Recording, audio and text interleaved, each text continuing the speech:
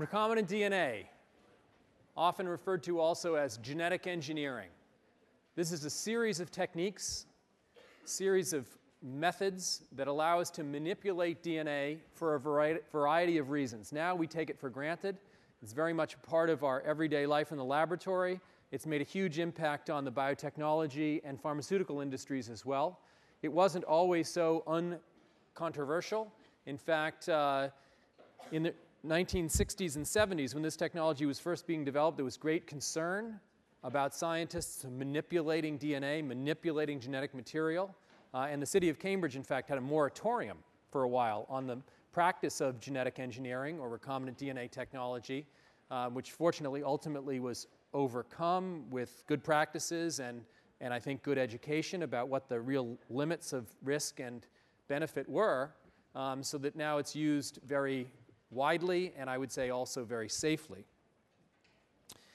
The bottom line for what we're going to talk about today and for this section of the class is the ability to isolate and to amplify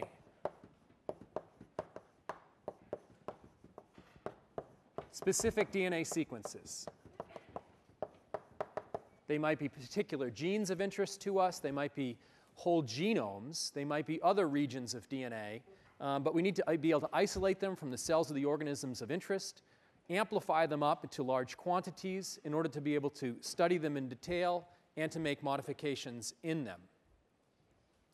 This is done in a variety of organisms for a variety of purposes.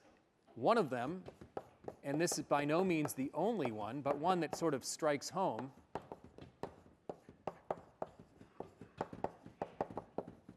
is the ability to make therapeutic proteins. To be able to manufacture in the laboratory or in a company proteins that could have benefit for patients who are, for example, lacking the function of a particular protein or enzyme leading to a disease state. One can use these methods to produce that protein in the laboratory and treat the individual. This can be done in bacteria, such as E. coli. E. coli, which is the common gut bacterium that we all carry, a very useful organism. We use it in the lab. We're going to use it in our demonstrations today. This is the standard vehicle in which we grow up recombinant DNA, amplify recombinant DNA for further uses, but we can also make therapeutic proteins using the manufacturing capabilities of the bacterium.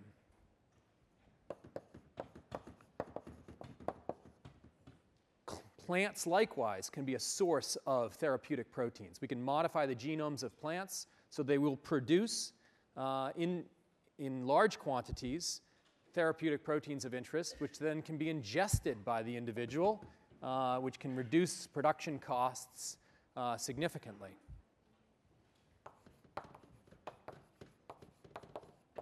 And animals, likewise. We can manipulate the genes of animals so that they will express a protein of interest and secrete that protein, for example, into the milk. So there are so-called transgenic cows and transgenic goats that produce therapeutic proteins in the mammary gland and secrete those therapeutic proteins into the milk. So the individual just needs to drink the milk and receive the relevant dose. So there are lots of ways that this technology can be helpful, including in the context of medicine.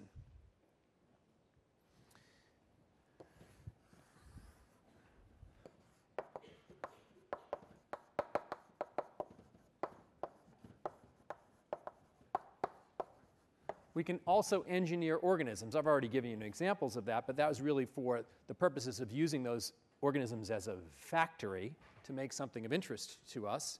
But we can manipulate the genes of plants, for example, to make them resistant to various pests, to make them more robust, to give them a longer shelf life. We can manipulate them for the better production of things that are valuable to us. Again, this is a bit of a controversial area, genetically modified foods, not always well accepted by everyone because, again, the thought is that this might be disrupting the food chain in important ways and this might be ultimately not so beneficial. I personally don't agree with that, but lots of people do feel that way. I'm going to teach you the methods that we use to allow us to do this.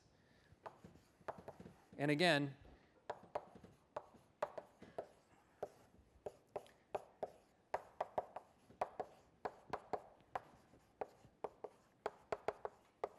in work that I've alluded to from my own lab, we use these methods to manipulate the genes of animals. In our case, it's mice, but there are lots of animal species that one can use in order to create, for example, disease models. We talked to you about, Professor Brown talked to you about genetic diseases. They have specific alterations in genes. We can use these methods to make similar alterations in the genes of mice and other animal species and then study the disease process in those animals, develop new treatments in those animals in ways that are hard to do in people. So there's lots and lots, and these are just a few examples, lots and lots of important uses for genetic engineering and recombinant DNA technology. One that we'll emphasize in just a few lectures and is becoming extremely common and popular nowadays is DNA sequencing. You need to isolate the DNA from the organism of interest and then have it in such a fashion that you can sequence its nucleotides. This is a very popular activity now.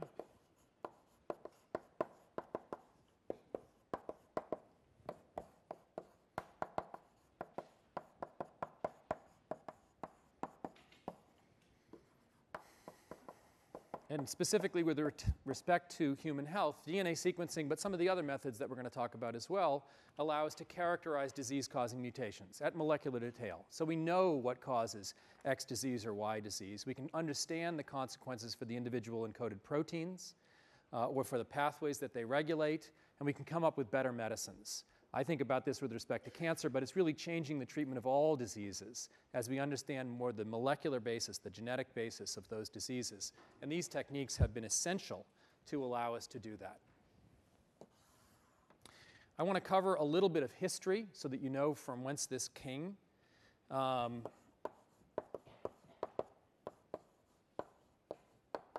Things really began to pick up in this field in the late 1960s. And the critical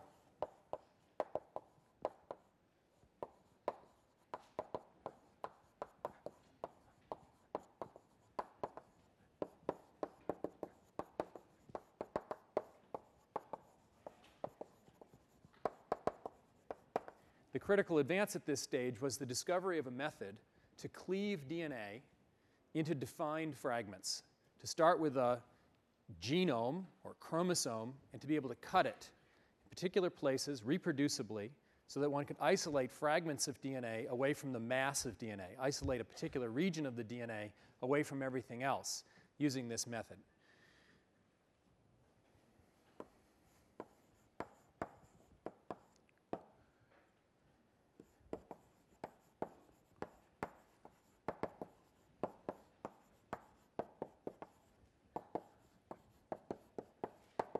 It wasn't enough just to cut the DNA up. You had to amplify it up. In order to amplify it up, you needed a vessel in which to do the amplification. And the vessel of choice, as I mentioned, was bacteria. And this relied on a method that actually was known for decades before, but actually was not used for this purpose until the early 1970s. And it's called bacterial transformation. You can transform bacteria by adding a new DNA sequence, and the bacteria will take up that new DNA sequence and begin to express the genes that are present on that DNA sequence as if it was one of their own. So the transfer of DNA was critical, this process of bacterial transformation. And then the final thing, which also occurred in the 1970s, was the identification of methods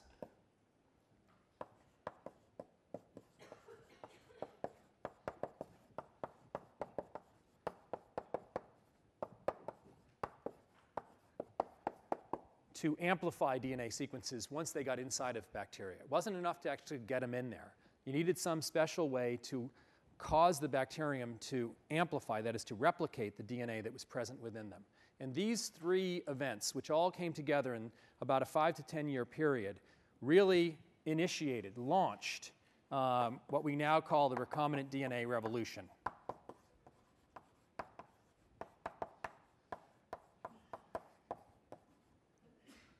And initiated the biotechnology industry, which started in the mid-1970s. and an individual, above all others, who is credited with launching the biotechnology industry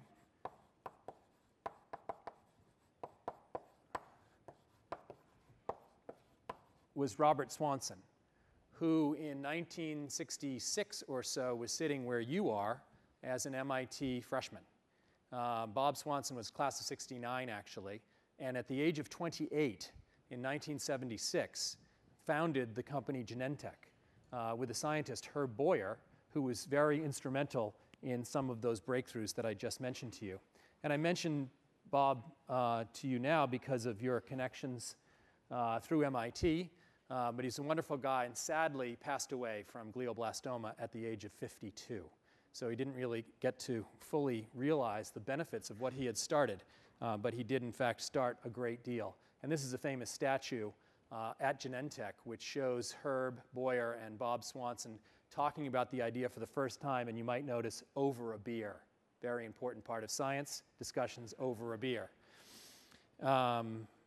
In addition to this connection to MIT, and really in honor of Bob's connections to MIT, and the great pride that Bob had actually in MIT, credited MIT greatly with him learning about science, the importance of science, and also business. He also got a degree in chemistry, as well as a degree from the Sloan School. We decided when we launched the Koch Institute to name a very large space in the Koch Institute for Bob Swanson. It's called the Swanson Biotechnology Center, and you can visit it. It's a series of core facilities that support all of our researchers and indeed researchers across the MIT campus. And this is a nice quote from Bob's widow, Judy Swanson, who's been very supportive of this effort. So Bob Swanson and MIT, in many ways actually, have a lot to do with the technology and the revolution that we're going to talk about now.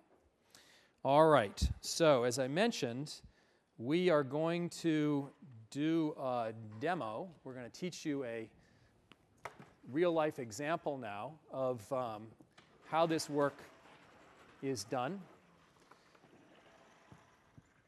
And our goal is to clone a gene. You can actually wait right there, Anna, thanks.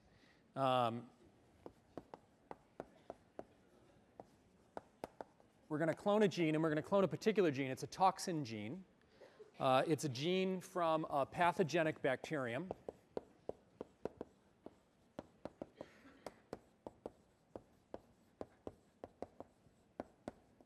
And you might ask the question, and a reasonable question, why the heck would you do that? Why would you clone a toxin gene? So what do you think? What's the purpose in the laboratory of cloning out a toxin-encoding gene from a pathogenic bacterium? So several people have suggested the obvious, was that you want to engage in global terror, which we actually don't support here at MIT, so we're going to take that down. But maybe somebody else is going to do that, so perhaps it would be good if we got one step ahead of the game, isolated the gene, manufactured the protein, and then made a vaccine against that toxin so that we could prevent the bad consequences of exposure to the toxin. Or maybe that thing is actually very interesting, independent of its bad uses. We could learn stuff which might be helpful ultimately in related activities. So for the general purpose of biomedical research, we often study how these organisms work because it can teach us things, sometimes surprising things that are useful down the road. The organism in question is Streptococcus pyogenes. Streptococcus pyogenes, which causes in certain cases, in certain individuals, a disease called necrotizing fasciitis. Necrotizing fasciitis, which is otherwise more commonly called the flesh-eating disease. And you might think I'm joking, but I'm not. This is a true thing. This is a true thing, and some of you might be squeamish, and if you are, and I'm being serious here, if you're squeamish at looking at ugly, nasty, disgusting pictures, close your eyes for a second. I'll tell you when you can open them. But this is an individual who was exposed to this bacterium and developed necrotizing fasciitis. That's a real-world case, so it is really pretty bad. You can open your eyes now if you close them. I hesitate to show that slide because in the past I've had a few boys throw up when I showed that slide.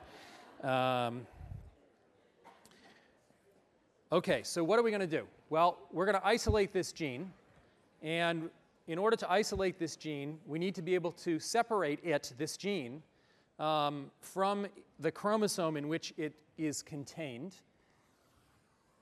And the chromosome from which it is contained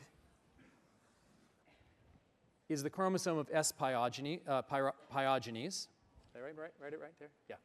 S. pyogenes. So this is the S. pyogenes chromosome. It's about 4 million base pairs, and it has about 1,000 genes. Okay?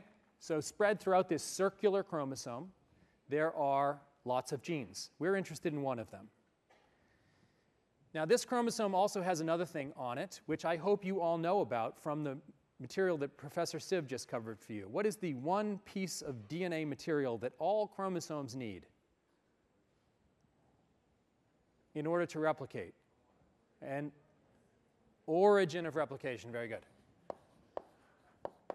An origin of replication. It has an origin of replication, and then it has a bunch of genes.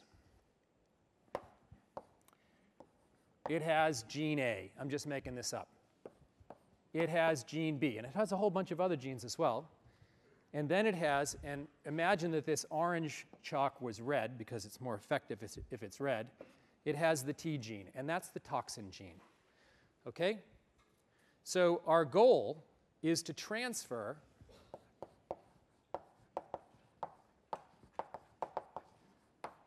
the T gene, and not the rest of the stuff, because we don't actually care about the rest of the stuff. We just care about the T gene.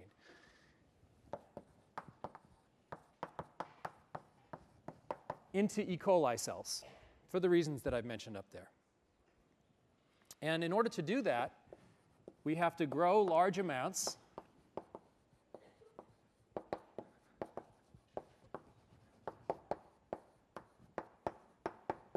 of the organism that's going to, in a sense, donate the DNA. We then isolate the chromosomal DNA, and we'll show you how.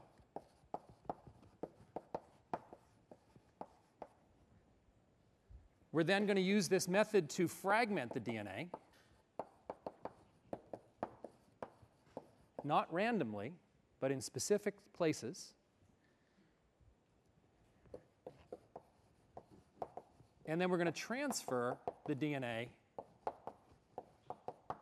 of interest to E. coli using this method of transformation. We're going to take this fragment and move it through the membrane of the E. coli so that it becomes resident inside the E. coli cell. Okay, so now on to our demonstration, and my lab assistant, Anna DeConnick, will help me here.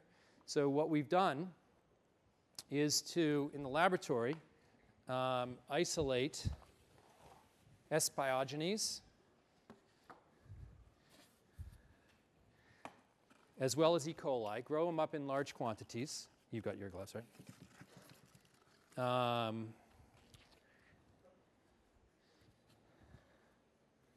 Okay, so why don't you, I'll take the buffers.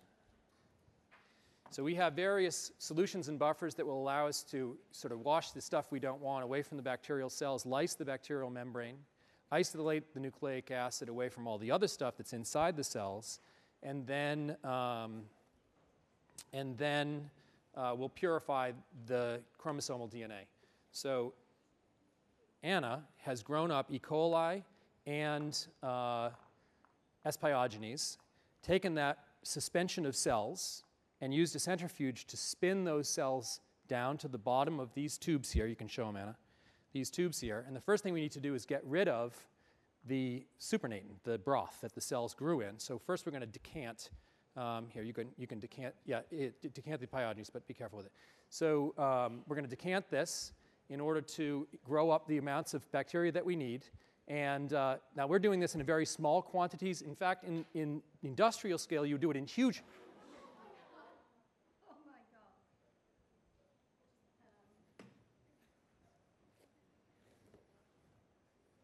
Sorry. That's a problem. It's actually a bit more of a problem. Add this buffer to wash? I don't think that's going to do it, Anna. Divya, we may need to actually skip. We may need to cancel. This is a little more serious. Wait a minute. Well, I don't know. Maybe let's just see if it's safe or not. I think it'll be okay. All right, that was a joke. She did very well, though, don't you think? She did very well. That was outstanding. If